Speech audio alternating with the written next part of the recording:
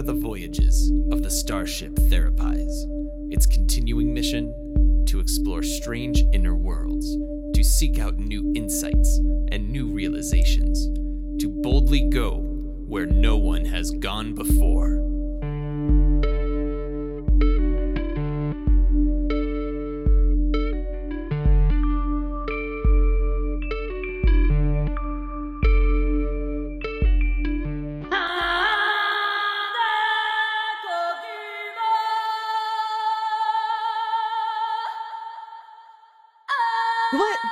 What? Computer, turn that off. Unable to comply. Unable to... Excuse you, computer, but I am the captain of this ship. Ah, there you are, sir. Bright and early, I see. Now, you listen here, Spock. You're just in time. In time? What do you mean? For Dune, sir. I got us a secret early screening. It's waiting for us in Holodeck 3. And I see the alarm ensured a timely arrival. I don't know what to say. Speechless! That means I've done an excellent job on your birthday surprise. Man. Birthday? Sure. Let's just start the show. By all means.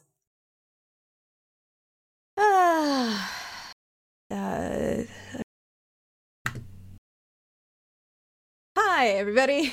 I'm Justine Maston, LMFT, Yogini, writer, captain of this particular ship, and I have a cold. Regular old American cold. Welcome aboard. Okay, hold on. I'll do mine. And I'm Larissa Garsky, LMFT, writer, researcher, Spockian first officer, and I've successfully surprised the captain. Just a reminder to the listeners at home that just because we are therapists does not mean that we are your therapists. Unless, of course, we are your therapists. This podcast is for the purposes of education and humor and is not intended to replace seeing your own therapist.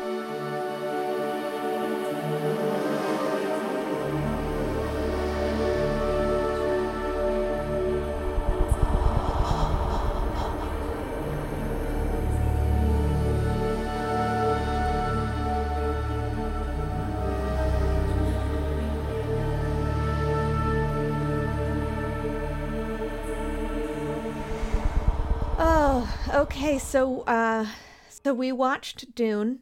We sure did. Both of them, because after the first newest Dune by Denis Villeneuve, Denis, I hope I pronounced your name right, both you and I felt like we hadn't gotten enough of Dune. So we thought, what could be more fun than sitting down with David Lynch's Dune?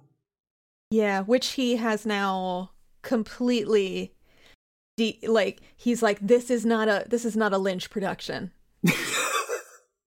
I disown it. I disown this Dune. Yeah, he said, I divorce you 3 times in the woods. And then he jumped over a broom, but in reverse order. To my knowledge, his producer, who supposedly is responsible for making the filming such an unpleasant experience for David, I need to say right now, producer, that I am going to butcher the pronunciation of your name. So here we go. Producer Rafaela De Laurentiis? Oh, that apparently... No. I was wrong. Was it Dino who made it so hard for him? If I'm going to be shitbagging Dino, I feel like I need to know for sure. One of the De Laurentiis is... You're the one that knows about celebrity gossip, not me. I know. Yeah, but in any event, I do believe I had seen Dune 1984, in 1984, but I have no recollection of that other than it was boring and creepy. And upon a rewatch, I would say those were both accurate. So go Youngling Kirk. You had excellent... You had excellent taste back then. You really... well... How old would you have been in 1984? 5. Wow. Or 4, depending on what time of year it was. You think you watched this Dune when you were 4 or 5? No, and like maybe I was 6, 7, or 8, but sure, but still, because probably they didn't. Probably no one took me to the theater to see Dune. Sure, but they didn't drop you off and say, "All right, go see the Dune. We'll be back in 2.5 hours." I mean, to be fair, it was the 80s, so that's not right. that weird. You would have walked yourself. Is what you would have done. I probably wouldn't have walked myself because I would have had to go downtown. Sure. No, that would have been too far. But me with a buddy to walk downtown, that would not have been that weird. At 6, 7, or 8. Maybe at 5. Yes. Whatever. It was the 80s. It was a different time. I'm pretty sure I watched this like on a television size screen, so it would have been like once it was available to rent on VHS. Sure. Or Betamax. Or Betamax, yeah. So maybe like 7. Yeah. So like, yes, well done, Young Yu. I have to admit I'm a little surprised that Young Yu took this like more critical perspective, because I'm more used to stories of young movie viewer you just like embracing. And this film, though, you did not embrace. No, and it didn't become a core memory. No. But I just, like, anytime someone would talk about watching Dune or Dune would come on and, like, the option would be available to watch Dune, I would be like, no, I don't think I like that one. And now that I've rewatched it, I don't think I picked up on these things at the time. Well, no. But there's some real issues with this film. There are so many issues with Dino's Dune, and we're officially gonna call it Dino's Dune, because David Lynch rejects all parts that he had in this film. So it's gonna be Dino's Dune in part because I can't pronounce Dino's last name, and fine. Why butcher something when you don't have to? Yeah. So Dino's Dune. What now with the benefit of aged wisdom? Yes. I mean, they're clearly, like, we're working with the times, right? Like some of just the straight up visual effects. Yes. Are not going to be any good at all. Although I do feel like you put this up against something like Star Wars, which came out 5 years earlier. Which is fascinating to note. It'll surprise you not at all that our producer brought this up to me. And his thought was that the Star Wars folks really understood what could be done in the 80s well. And Dino's crew did not have a sense of what 80s technology could versus could not do. They were like, surely there's no way to just like put some sort of highlighting around a person to indicate that they have a force field instead of enclosing them in a box. It's amazing though, because like now, and in 1984, obviously no one would have put this together because Minecraft wasn't around back then. But it looks like what happens is that the actor who will one day portray Captain Picard and Kyle MacLachlan, who plays Paul, it looks like they just like turn into Minecraft characters and then proceed to slowly wrestle. Yeah, it's, oh my god, it's so bad. It's not great. So like there's the just straight up terrible visual effects. But my visceral and upsettedness reaction to this film upon the rewatch that I felt tapped into younger me was the villain. Oh yes. The Baron. The Baron, yes. Baron Harkonnen.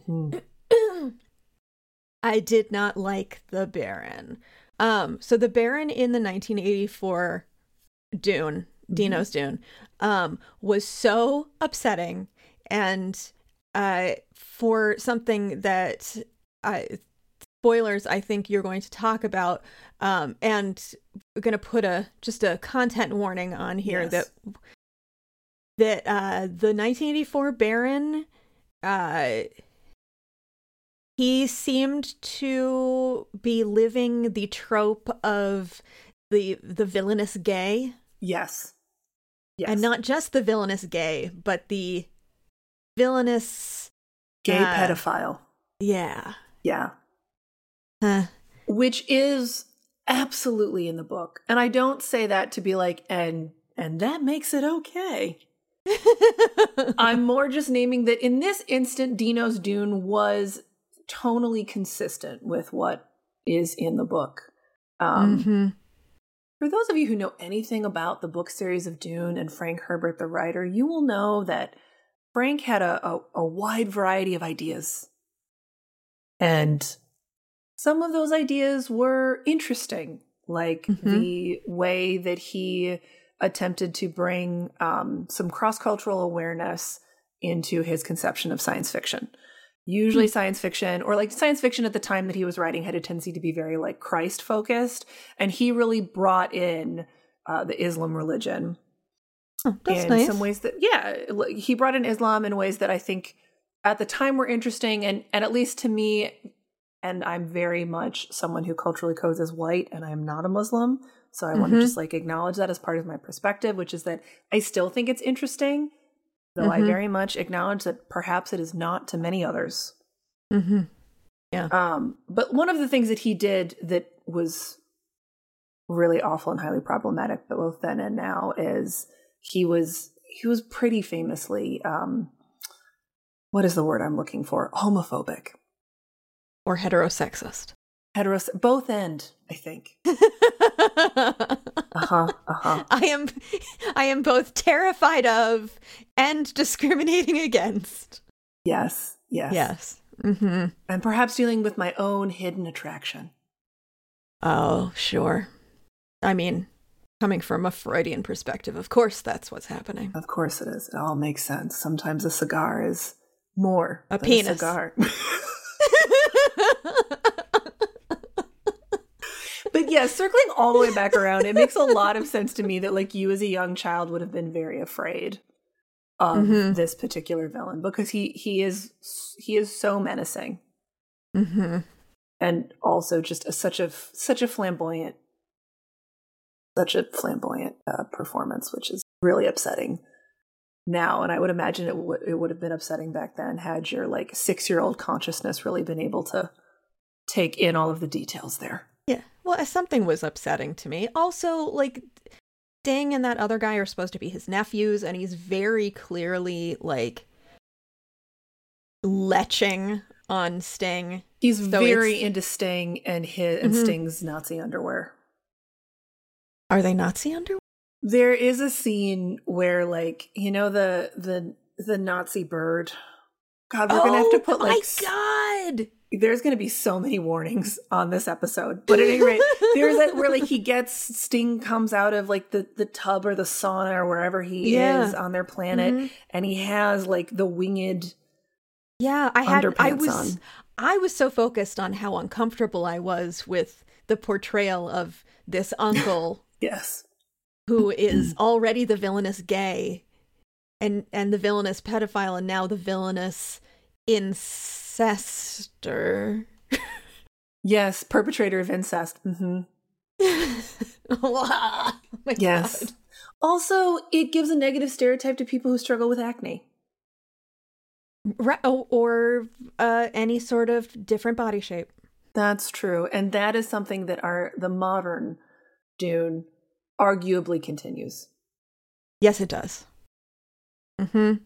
Yeah. So I watched this, and I was able to laugh through every scene that did not have the Baron in it. And any scene with the Baron in it, I was just like, oh God, I remember why I never wanted to watch this. Oh. And then I was like, oh my God, that's Sean Young. And why is there a pug here? And that's pretty much my experience of Dune 1984. The way you said that, it made it sound like that was the sum total of your experience of the year 1984. I mean, pretty close. Pretty close. Not Sean big Young, character though. development there. Let's pour one out for Sean Young, because Sean Young is an actress who never got a fair shake in Hollywood, and I really do believe that she had the capacity to be a very interesting Chani. Mm-hmm. Oh, sure. If any women in this film had been given anything to do. I mean, the witches had some things to do. As they called them in Dino's Dune, the Bene Gesserits. The first time I heard them pronounce it as the Bene Gesserits, I was like, certainly I have misheard. And I was going to say I rewound the tape, but I didn't watch it on a tape. I just rewound the streaming device. And I was like, no. They have now decided to call them the Bene Gesserits. As if they were some sort of swing band. Benny and the Gesserits. Woo! Yeah, no, that's fair. The evil women had something to do. They did. The witchy women. Oh, their weirding ways. Oh my God, their weirding ways. Which they also melded with Reverend Mothers. Yeah. In Dino's Dune, which I was like, just don't cheapen their witchiness by blending them with Christianity. Yeah. And I never read the Dune books. Because if you are a longtime listener, you know that I was a juvenile delinquent and I didn't start reading for pleasure until I was in college. I'm trying to think if I would recommend the Dune books to you. I've only read the one, and I read the one during a period of undiagnosed depression. Mm-hmm. So I don't know if that was the time for me to be making critical evaluations on literature. I remember thinking that it was solidly okay.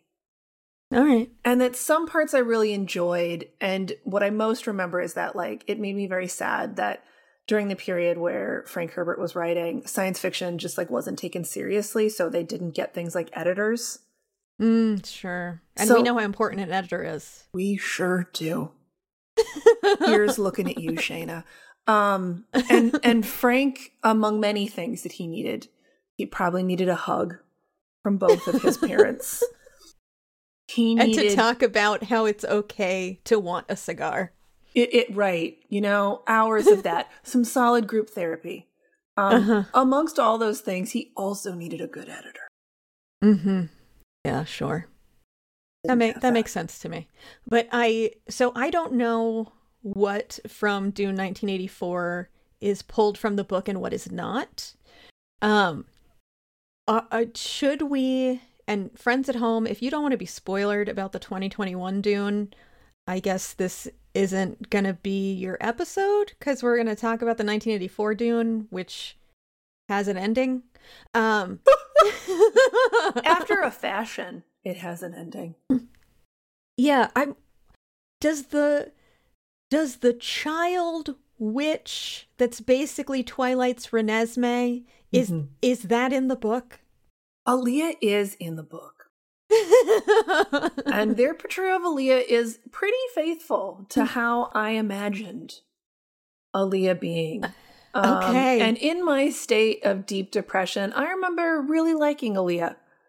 Did you like her in the 1984 Here's Dune? the thing. I have to be honest and say that I did.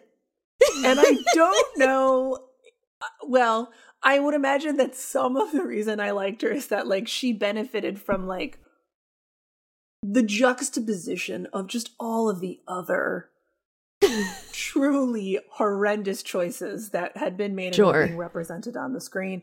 So I liked her creepiness, and I liked her sass. My brother is coming. Her voice I did not like so much. But that paired with Baron. The look on the child actor's face who was doing it, it seemed like she was having a really fun time. For some reason I found that so much more upsetting. That's fair. Because what was happening for me, and I realized, I am able to stay very much in the moment. I was not able to do that with Dune 1984. I was like, this child has no idea what film she's in. They were just telling her true. to say these things. Yes. And Mm-hmm. she's giggling and she has no idea this film she's in. And there was something about that was really upsetting for me. Because I was like, oh God, child actor probably being traumatized, having to look at the Baron, and he's so creepy. Oh, sure. This is making me think of, there is like a huge subgenre on YouTube of like cute children saying things that only adults would say. And is it cute or is it upsetting? I find it to be very upsetting because it's very clear that like they are following directions from like, not Mama Rose, but what's Mama Gypsy? What's her name? Is it Mama Rose? Mama Rose. Yeah, Mama Rose. Right. It's to me, it seems like they're very clearly like following instructions from Mama Rose, who's off camera.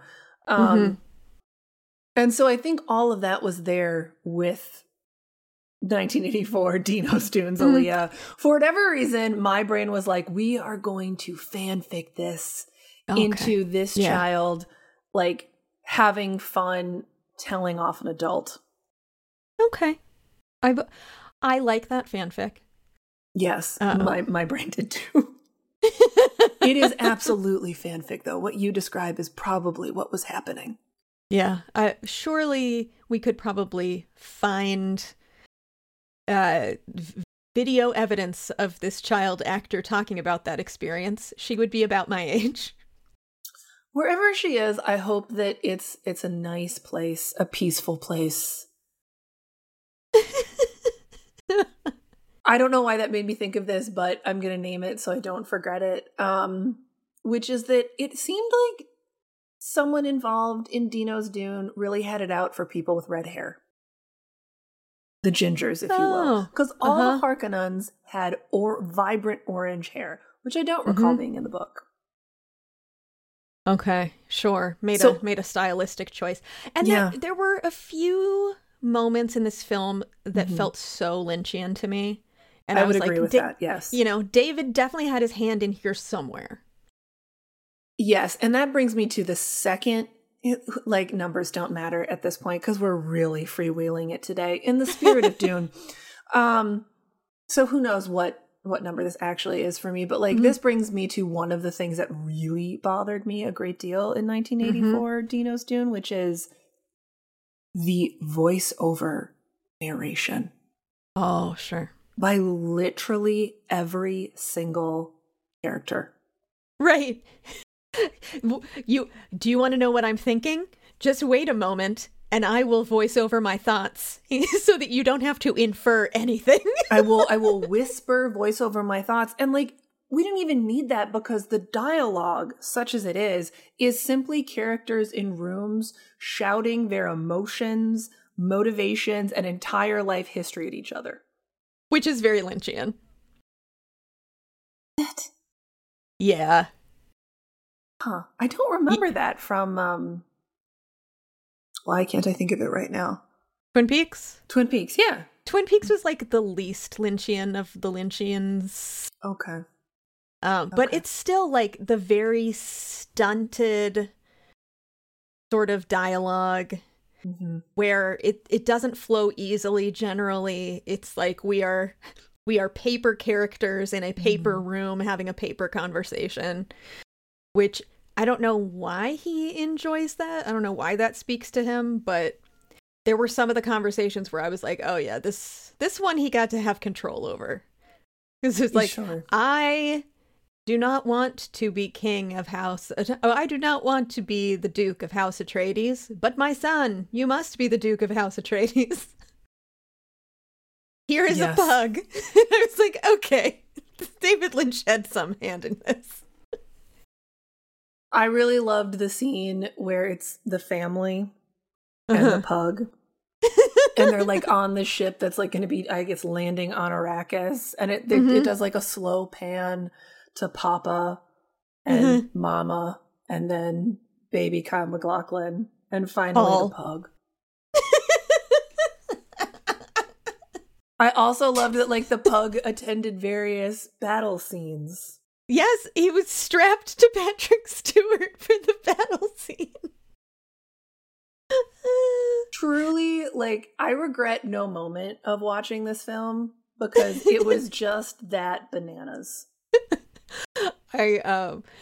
My partner Eli stayed awake for, I don't know, maybe a third of 1984 Dune, because we watched it immediately upon returning home from watching Dune 2021. Mm-hmm. And he was like, why is there a battle pug? I'm like, I don't know. But just for days afterwards, randomly throughout the day, he would shout battle pug. So that really spoke to him. That's really great. I don't know what parts really attached to that, but I'm glad that some parts did. Mm-hmm. Yeah, and then he sent me an article that someone had written about why is there a pug in 1984 Dune. What did this person conclude? That pugs were the dogs of aristocracy, and that it was meant to be a tip of the hat to. Because I think it's Dune 2021 that the fashions were done in the style of the Romanovs. Oh, yeah. So I don't know what 1984s were fashioned after, but they felt a little Romanov-y, but more than anything, they felt Nazi.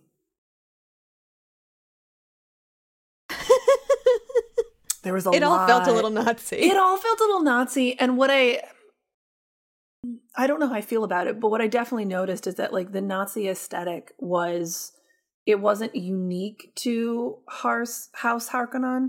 It was like applied to all of the major noble houses. Mm-hmm.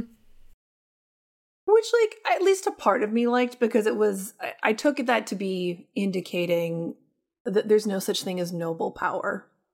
Mm-hmm. You would take that. That's true, and I did. Indeed, I did. But then, of course, like the Fremen, is that right? The name of the Fremen. Fremen. Mm-hmm. But like the Fremen, I didn't feel like they had as much to do in Dino's Dune as they did in Dune 2021. Like they just sort of showed up, and clearly they weren't shown as quote unquote savages, because they were like, look, we made these aqueducts. But otherwise, they were like, show us your weirding ways. Aqueducts. Like, this is your entire personality for your entire... Yes. Like... This is in no way to counter what you're saying. It's more to add context, which is Dino's Dune spent like almost 2 hours setting up everything. Yeah. And then left themselves like roughly 50 minutes for the final 2/3 of this story. And so the Fremen really featured heavily in the final 2/3 of Dune, the book. And what instead happened in the final 50 minutes of Dino's Dune is it felt more like a music video montage. Yeah, we're training to fight, learning the weird and way. We built the aqueducts, but we aren't witches. Like, that's what it felt like. Yes, absolutely. I am in love, and I have a girl, but I need to marry the Empress. Yeah. And then it just, like, inexplicably ended. As all music videos sort of, like, inexplicably end. Oh my god. Because the child had to announce he is the... whatever that word is. Oh, that's what... it's not Bene Gesserit. The Muad'Dib. He's the Muad'Dib. Well, Muad'Dib was the word that he used for himself, but wasn't there another word? Whatever. There is. Hold on. Let me find it. Because you're right. It was like, he is the... Gabe. Oh my god. I really appreciate that when you look up Paul Atreides, the first photo that appears is Kyle MacLachlan. Of course it is. He was first, and he's Kyle MacLachlan. That was the other thing I enjoyed about Dune 1984 while you're looking up this name, was I got to spot actors that Lynch later reused in Twin Peaks. That was fun. So he is both the Kwisatz Haderach. Kwisatz Haderach, that's what little girl says. because he is the Quizit Haderach. And then lightning and end of film. Yep. And that's how Dino's Dune ends. I have now noticed that we have spent a good chunk of time simply processing, reacting, and doing our own personal narration of Dino's Dune, which I have found to be like really enjoyable, and I certainly hope that you have as well, listeners. But I don't think we've really talked about anything related to psychotherapy much at all. No. But what we are doing is an isomorphic process wherein our friends at home are able to re-experience their own feelings of watching that film through our narration of experiencing watching that film. That is really beautiful. Well done. Look at you. That is exactly what isomorphism is. It is it's exactly what you said. One group of people has an emotional experience, and then a few more humans are invited in, and those humans talk about that experience, and then the new humans re-experience it in real time. Because we are both meaning-making and mimicking creatures. There you go. There you go.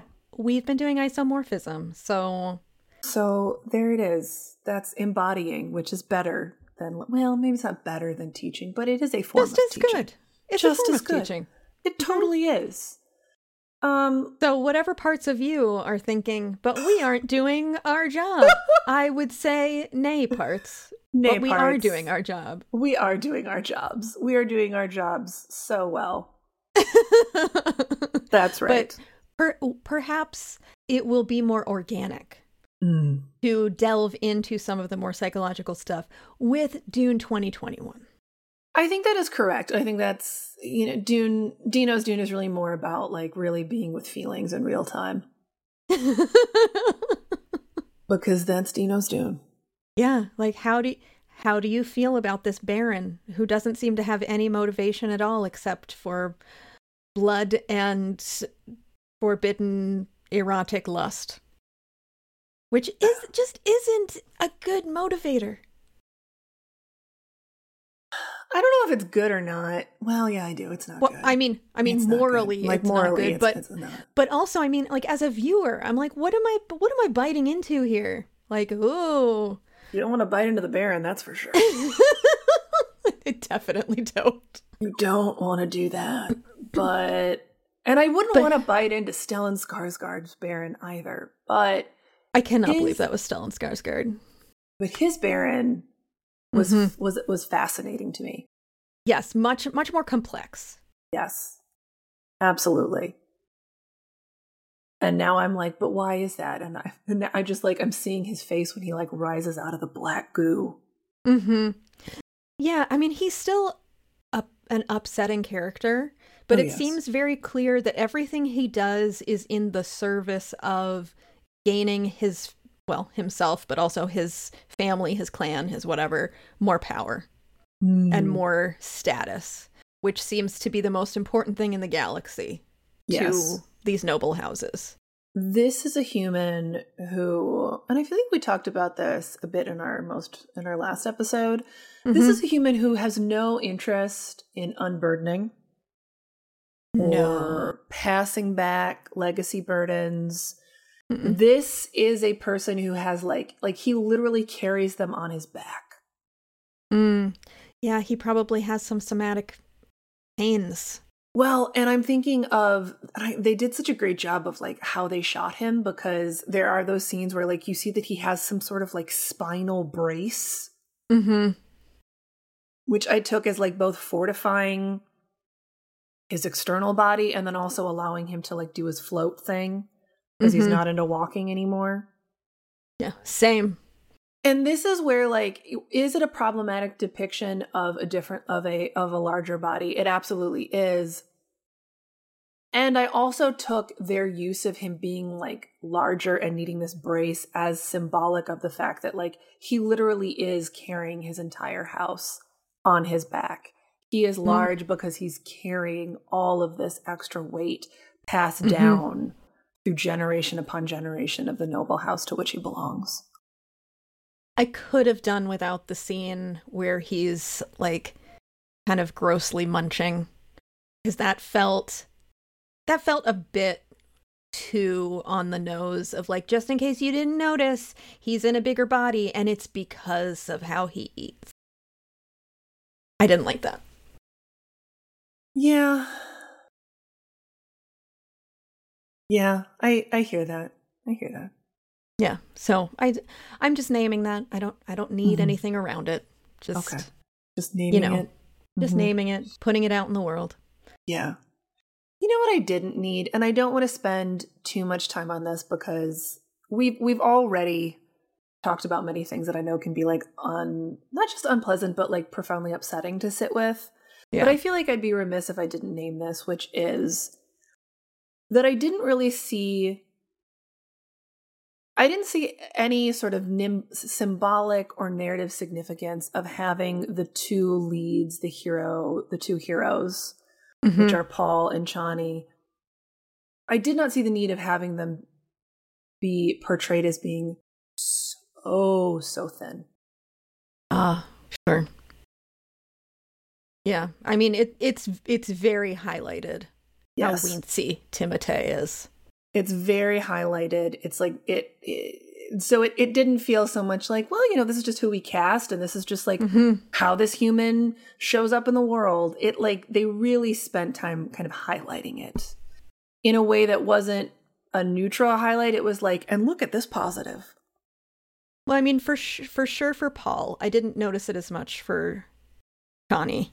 No, not yet. And, you know, we'll see what they do with part 2 because Chani's really only actively speaking for maybe 15, 20 minutes.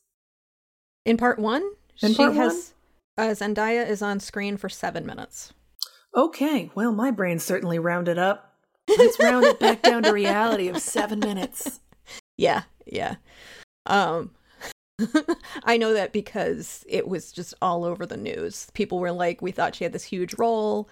She was only on screen for 7 minutes. Like, right, we're not to the Fremen yet.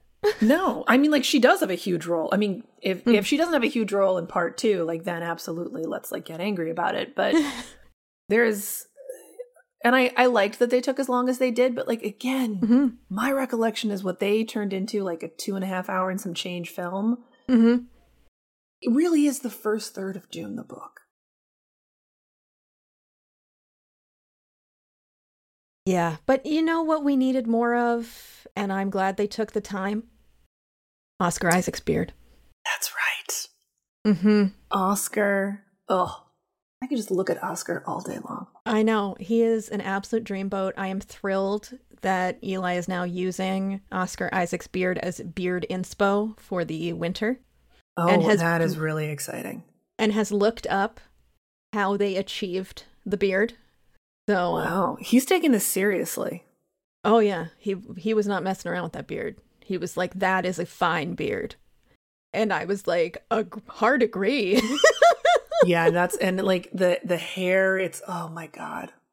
Yeah. Just so beautiful. So no, I'm with you. I'm glad they took all that extra time because then we got more time with Oscar because major spoilers here, friends. Leto, it dies. Yeah. Pretty early on. He did. Very sad. It is sad. I was sad to see him go. But we do get him totally nude in his death scene. You don't get the full Monty, but it's always nice to see men equally naked for no reason in a film. That's true. And you know, now that you're naming that, I don't think there was naked women at all in this first part 1 of Denis Dune. No, that was very nice. Yes. I appreciated that, you know, the women weren't just throwing off their clothes for no damn reason, like so often happens in films. No, that's true. We got a naked Stellan and a naked Oscar. Yeah. And The And sort of Baron's naked little Paul. the Baron's little helpers were wearing that plastic sheeting, but you couldn't. Yeah. I don't think you could see through it, so that was nice. The Baron's little helpers, but yeah. I would like to spend some time, Yes. if we may, Always. Where shall we go? talking about Lady Jessica and Paul. Yes. Tell me your thoughts on Lady Jessica. Can I start by saying this? Yeah. We have so many interesting names in this story. And when Frank sat down to write, he really spent time coming up with these different unique names. And then when it came to his hero and an important mom, he named them Paul and Jessica. Yeah, it very much made me think of Tolkien, who's like, I wrote an entire language for elves. That this mountain is Mount Doom. I'm tapped out. Yeah. He got tired. Right, that's true. Frankie got to the end and he was like, well, I don't know, Paul, Jessica, that's fine. Do a find and replace. I don't. We'll get to it later. He didn't have an editor. An editor probably would have given him that note. Yeah. Well, I mean, I think editor would be like, it's fine for lead guy's name to be Paul. That we can justify that after 10,000 years that the biblical names have survived. We can sell that. But Jessica. Jessica. Let's go back to the drawing board. Let's go back. You could even call her Jessica. That would be better. Just mix it up a little bit. It's been 10,000 years. Play with your vowels. Yeah, right? This isn't that hard. Add an umlaut. That's right. When in doubt, add an umlaut. But anyway, I've really pulled us off the beaten path. You would like to talk about Lady Jessica. Yeah, well, I would like to talk about her and how her relationship with Paul was depicted. Yeah, so I very much enjoyed that we had a mother-son buddy comedy. I didn't know that was going to happen because I didn't remember the original movie. I've never read the books. So I was like, cool. She's not just coming along to die in one of those cute dragonfly airplane accidents. Cool. She will live. And, she's a powerful witch, sorceress person. Yep. A few things come up for me. The most glaring that Eli said he did not see this in the film. I did. Was I felt like there was a weird sexual tension between them. I did not see that at all. Yeah. It was highlighted for me in a scene where they're going to change clothes. And there's a lingering of each looking at the other before turning around to change their clothes. Which was probably meant to be like, don't look at me, this is weird, or something. But or maybe we're changing and we're not going to go back to who we once were. Oh, a very nice way to think of it. Truth be told, I don't remember this scene much at all. So I will defer to you. Yeah, it didn't. I don't want to say she didn't seem motherly to me because that's not fair or exactly right. But it was and maybe because he was supposed to be this strong, chosen one, she saw him as equal or superior to her, but it was just, there was a weird power dynamic thing happening that I felt. There is a weird power dynamic thing. I think it's there, and I think it's in the books. I do wonder if maybe some of what you're giving voice to, I read as, I wish this actress was bringing more. Mm-hmm. When you cast someone like Oscar Isaac, Oscar's bringing so many different emotional layers. Mm-hmm.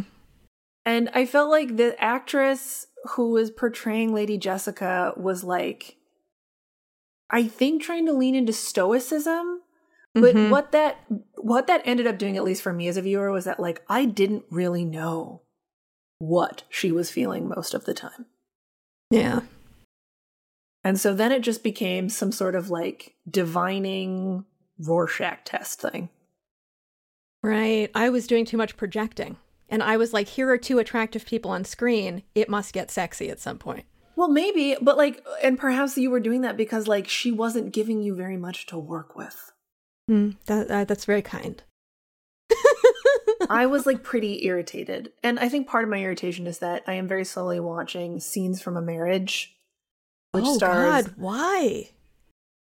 This would be like a good talk for maybe another podcast, but for Okay, right now, 'cause I'm just going to. not watching that. No, I wouldn't. I wouldn't suggest that we talk about it here. I meant like maybe that'll come up as an aside, and we'll spend more time there. But so I'm watching it, and the animals get very upset when we watch it because there's so much fighting that's happening, and so then like they're like, "What's? Is it real? Are you fighting?" It's very hard for them. So that's part of why we're watching it very slowly at my house. But at any rate, I brought this up because Oscar Isaac and Jessica Chastain are amazing as an acting duo. And I think because I had them in my head, and then Oscar was there, and then the actress who's playing Lady Jessica like walks onto the frame, and I was instantly disappointed. Her up. I don't know what else she's done. No, don't really. I will say that like I liked the setup,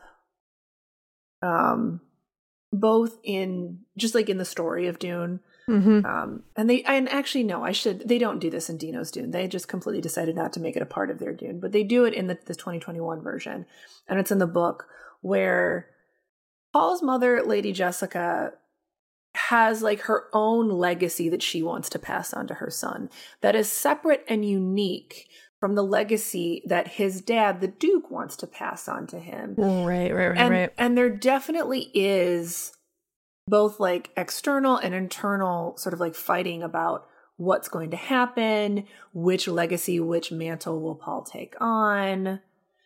And I thought that that was a very nice move because so often when we get a hero's journey story, it's about patriarchy and inheriting something from the paterfamilias. But in this case, it was about that, and it was also about what he's inheriting from mom. Yeah, I was listening and also looking up Rebecca Ferguson and Timothée Chalamet's ages. She's only 12 years older than him. Oh. So I think that was part of what was happening for me. My God. She's only 12 years older than him? I don't know how old he's supposed to be in Dune, but... Well, Denis, that just won't do. That just will not do. My gosh. No wonder it felt weird. Right, because, I mean, she was born in 83, I was born in 79. I'm only 42, so... Like... We couldn't get an actress who is at least like 16 years older than him.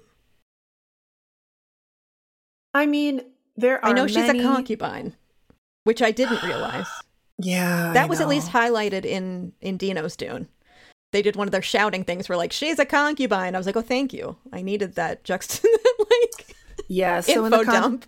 So in the context of the book, the Duke never marries her because he was like holding. It's like unclear. Was he holding out hope? Was his dad holding out hope? Maybe a both end that he could marry the Empress or some iteration of the Empress. Because I think the Emperor has a bunch of daughters, and then perhaps he could one day become Emperor. Supreme. And so Leader that's Snoke. the context that's how one might make sense of. There's that scene near the beginning of the film between him and Jessica where he says, I should have married you.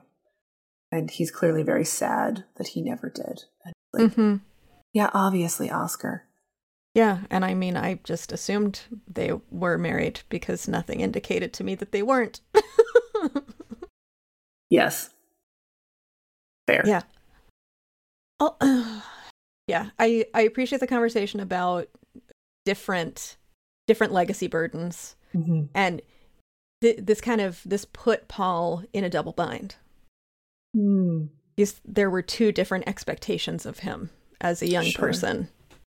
And if he goes towards mom, dad's disappointed. If he goes towards dad, mom's disappointed. Yeah. So He was never going to make both of his parents happy at the No. same time. no, because he couldn't be the Duke Witch, the Witch Duke. And Or certainly he I would say perceived like that he couldn't be the Witch Duke. and like I don't remember which film it's in, but like in one of them, and it might be in this one, like dad makes it, Papa Oscar makes it very Mhm. clear that like he doesn't want his son to be a witch. Mm-hmm. To which I say, that's for ladies. well, like look at the person that is your partner, my friend. Like what did you think was going to happen here? Mm-hmm. You know? Right. Well, and the Supreme Lady Witch was mad that Jessica Mhm. was teaching him the weirding way. But Do then they call it the weirding way? No, I don't even- only okay, I didn't only think in so. only in Dino's Dune. But I thought it was just so ridiculous. It is very ridiculous. That's true. But then they're like, "Oh, but he might be the chosen one." So like, good Right. job. He might be the Kwisatz Haderach. He is the Kwisatz Haderach. Again, what a title for Paul.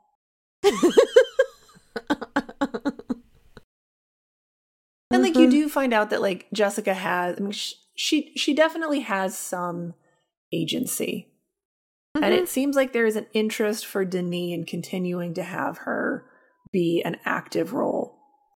Where that super started to fall apart was during the final scene of this Dune, where like his mom had just like fought off one of the Fremen, and then a different Fremen was like I challenge you in a duel.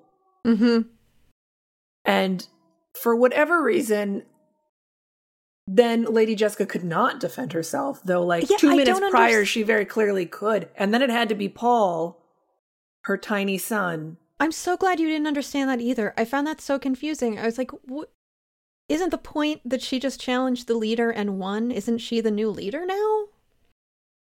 Yes.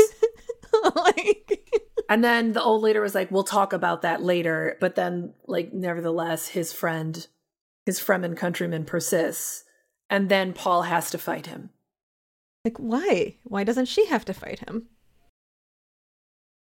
I don't know. It felt like sexism. Yeah, like, yeah, I did not get that at all. I had so many questions. And then, of course, he wins because he's the Kwisatz Haderach. The coat rack Haderach. He's the coat rack, also known as the Muad'Dib.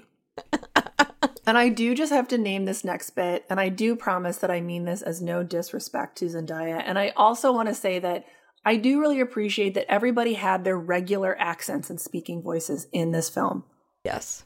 I think it is so absurd, for example, that like Benedict Cumberbatch, when he was Doctor Strange, had to do like this awful mealy mouth American accent. I hate when he does American accents. Like, you cast Benedict because he looks like an English gentleman. So just have him show up as the Right. man that you cast. Right, you can change this other character to being a white woman, but somehow Doctor Strange couldn't have studied at Oxford. Right. Come on, friends. Come on. Anyway, when Zendaya rolls up on the scene, finally not like in person, not in some sort of like halcyon vision, and she has her first words of dialogue, because Zendaya herself has a very California accent. It just like immediately took me out of the film. Oh, really?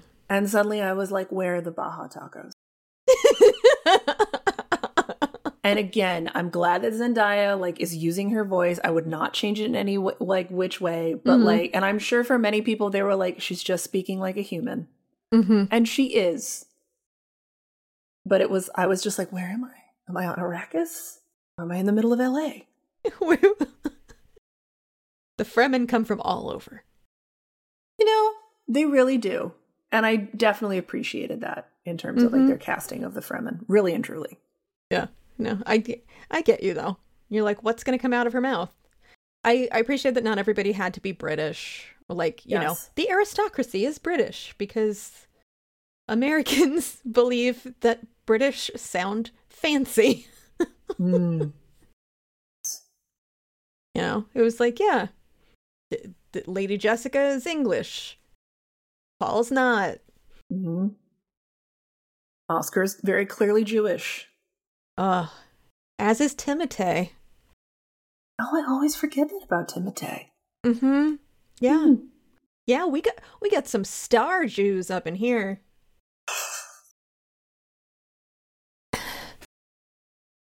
One up for the chosen folk. Also, Jason Momoa was just delightful. I was very sad that he died. He does die in the book, but I was just very sad. I mean, clearly, I enjoyed him. Duncan Idaho, absolutely. What a name! What Duncan, a Idaho. Terrible name. I saw a great meme recently that was talking about Dune. It's like there's magic space dust that gets you high. Like, okay, accepted. You know, this is the chosen one, godchild. Okay. This guy's name is Duncan Idaho. Rejected. I'm out. Just fascinating choices all around. I feel like, what's his name? Frank? Yeah, the dude Frank. who wrote the book. I feel like maybe like Frank had whatever was the Kickstarter of his day.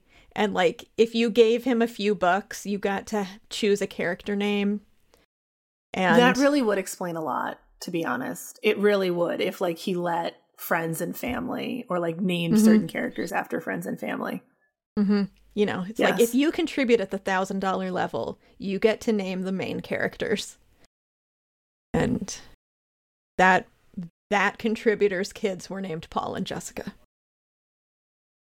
And then they did have more of a brother-sister vibe, perhaps because there was just the 12-year age difference. Okay, yeah, maybe I would. I mean, it doesn't explain why it felt just the touch, the weensiest bit. Well, but like, what have we learned about the aristocracy, especially? Well, I shouldn't even say especially in fiction. Just like, what have we learned about the aristocracy? Usually some incest. Fair. I was reading something. Oh God, I can't even remember what family line it was, but something like, you know, most families have, you know, 500 branches. This one had like 3. Yeah. Wow. Yeah. Yeah. Upsetting. That's upsetting. That's real upsetting. Yeah. But I back to Jason Momoa. He was delightful. He was. Yep. He got to use his regular voice, which always delightful. Yes. Really. I know it made me think of Baja Tacos in California, but it's fine. I'm glad that Zendaya got to use her regular voice because, again, like, being able to do accents is a skill that one has to learn, and also one needs a certain amount of talent to really pull it off, just like singing and tap dancing. And if we've learned anything from the recent slew of musicals that Hollywood is producing, I think we can say that we've learned that acting isn't something that means that you can sing. No. It's so real. And yeah, accents are hard, especially going from certain accents to other accents. You know? And the reality is, we as Americans, the greater we, think Americans are much better at doing European accents than they in fact are. Right. That's simply not true. I was legit thinking about this last night when you and I were discussing our graphic novel idea and how it might make a good radio play. Yes. And our main character is of Russian descent. And I was thinking, do we do the accent? And I was like, we might think we do a good Russian accent, but I bet we don't. Yes. I would bet all the money that we made at Wizard World that we would not do a good Russian accent. Do I think we could do a passable, like, hello and goodbye Russian accent? Sure. Duh. Exactly. Yeah, but no, probably not good. Probably shouldn't. Probably shouldn't. I'm just now looking at the time, and I'm realizing what an amazing thing that you changed your schedule so we would have more time to record. I knew we wouldn't finish in an hour. No, and I was like trying to watch it, and we just soared right past it. And my client was just fine with pushing back a little bit. What a delight. I know, I have the best clients in the world. Mm-hmm. Well, what? Me too. Ruth. So, Ruth. What are we taking away from our Dune experience? Well, the Sci-Fi Channel did a longer series of Dune that includes at least one of the sequels, which is Children of Dune. Oh, I never watched that, but I remember that happening. Yes, I also remember it happening. Some people said it was quite good. Some people said it was not so good. But it did well enough on the Sci-Fi Channel to get a sequel. Mm-hmm. That's not involving, that hard. No, it's not. But it does involve Susan Sarandon and a young James McAvoy. Oh, all right. I like McAvoy. I know. So, I might watch that. Mm-hmm. But I also might just like wait to watch that until part 2 of Dune comes out, because then that can be a part of that pod discussion. Mm-hmm. Mm-hmm. That does not really answer the question of what are we walking out of here with Dune. Well, let me start with this. Why did you want to cover Dune? Because this was your idea. In the interest of honesty, and if we don't have honesty, like really, what do we have? We decided to cover Dune because we found out that the Eternals was not available on a streaming service. And we did not feel like spending our hard-earned American dollars at a cinema to see the Eternals. Mm-hmm. Nor did we feel that we had the energy to sit through the multi-episode arc of Squid Game. That's right. We did talk about Squid Game because we're like, what's in the zeitgeist right now? Mm-hmm. So some of this is that we were like, what's happening? What's happening right now that we could talk about? But I think like the deeper answer is that though obviously Dune is a story that is like rife with problematic elements. Mm-hmm. It's a story that I continue to enjoy and that I continue to enjoy talking about and thinking about. Mm-hmm. It uses interesting archetypes. It brings in witches and witchcraft in ways that like I don't feel like we often see in sci-fi. And so I enjoy hanging out in that world. We didn't spend too much time talking about the Fremen and the influence that obviously the Muslim religion has on the Fremen, but that's largely because the Fremen are really given no appreciable screen time in Dino's Dune. Mm-hmm. And in Denis' Dune, they're just not as heavily featured. Because we really just met them. We literally just met them. Mm-hmm. We know that they are clearly an oppressed group. We know that they know a lot more about Dune than any of the noble houses that are kicking it out there. Mm-hmm. But beyond that, we're going to learn so much more in part 2. And so, like, yeah, I think the Fremen are really interesting. And so I think that's why I regularly come back to Dune as a person, because there's lots of layers, there are lots of things to discuss. Mm-hmm. Yeah. Could you straighten something out for me? I certainly hope so. Hit me. Why did the Emperor want to kill the Duke? I think he felt that the Duke was a threat to his power because the Duke had a lot of goodwill built up with other noble houses in the galaxy. Okay, because I mean, I assumed it was because he's a stone cold fox, and I think that's part of it though, right? Like, and actually, and I don't, the movie hints at this, but I don't think it like I think it leaves it up to symbolic representation and thus interpretation, which is that, do you remember that scene between Isaac and Timothée during the first like start of the movie? Do you recall the conversation that Papa Isaac and teenage Paul have on Caladan at the cemetery? I recall that they had a conversation. Yes, they surely did. And sort of the main thing that they're talking about is that Paul is kind of like, Dad, this is a really big legacy and I don't know if this is what I want. Sure. And Dad says, I didn't want it either. I wanted to be a pilot. And then I laughed because I was like, you wanted to be a storm pilot. That's right. With his main bro, John Boyega. And I wanted that too. I think so many of us did. But that's not what Papa Isaac got. He got a life where he, in his words, he like found his own way to bearing up the legacy. Which is to say, he found a way to like maybe perhaps make peace with it, partially make it his own, but he's not doing much passing back of legacy burdens. He is trying to find a way to maintain House Atreides. And you see that in lots of things, not the least of which is that he never marries his partner, great love, inexplicably named Lady Jessica. Yeah, because his dad would fight bulls for sport. It was really interesting, the bulls, and it did, gosh, we didn't spend much time on this at all, but it did make me think of Joseph Campbell and how he talks about like the mythic, heroic animal. I was thinking it was once the bull.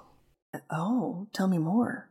Well, in the Bible, Baal or Baal, the golden horse or the golden bull. Oh, sure.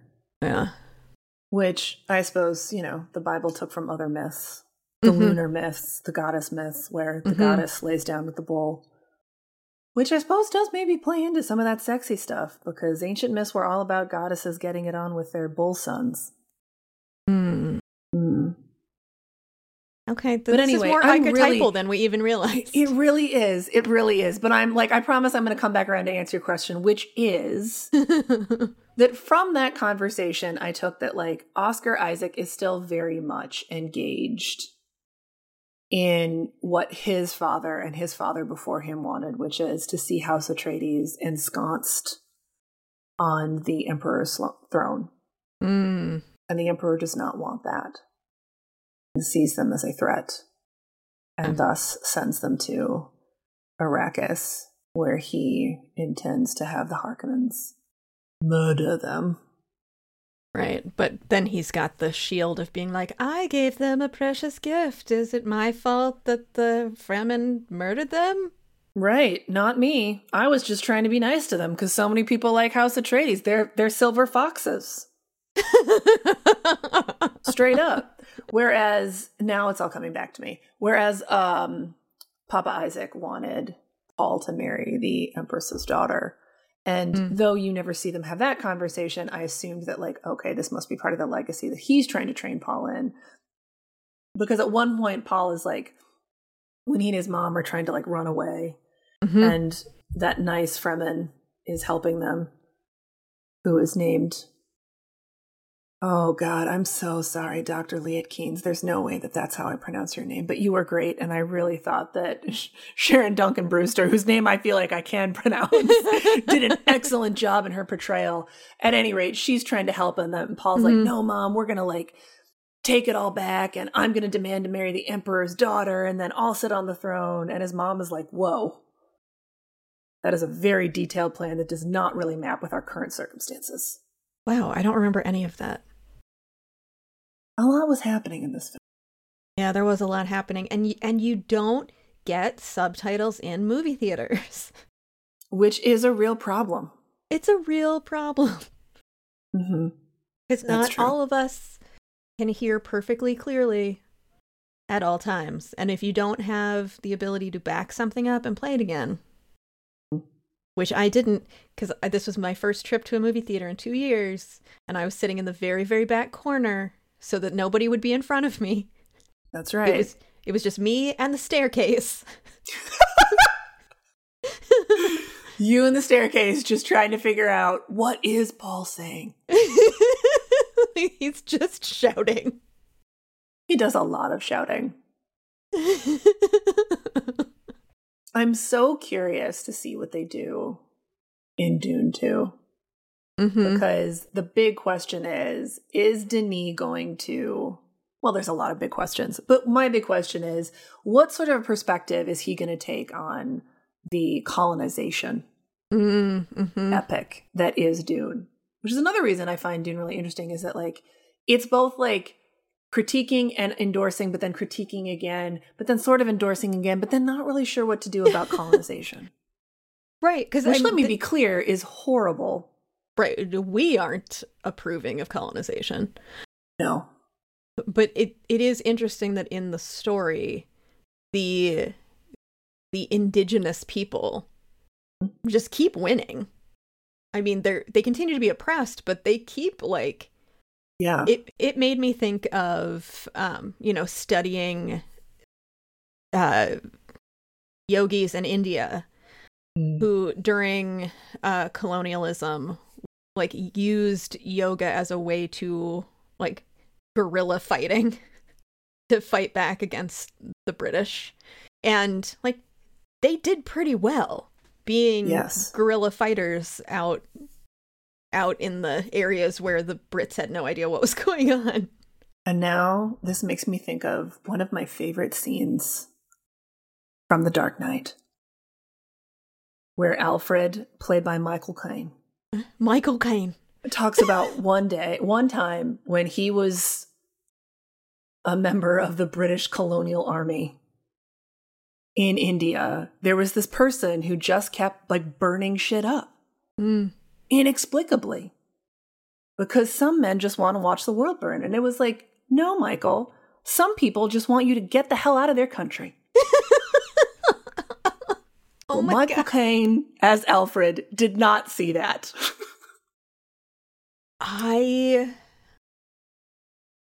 To be honest, I've seen that film a babillion times, and I've never paid attention to that speech other than some men just want to watch the world burn. And now if I watch it again, I'll be like, he's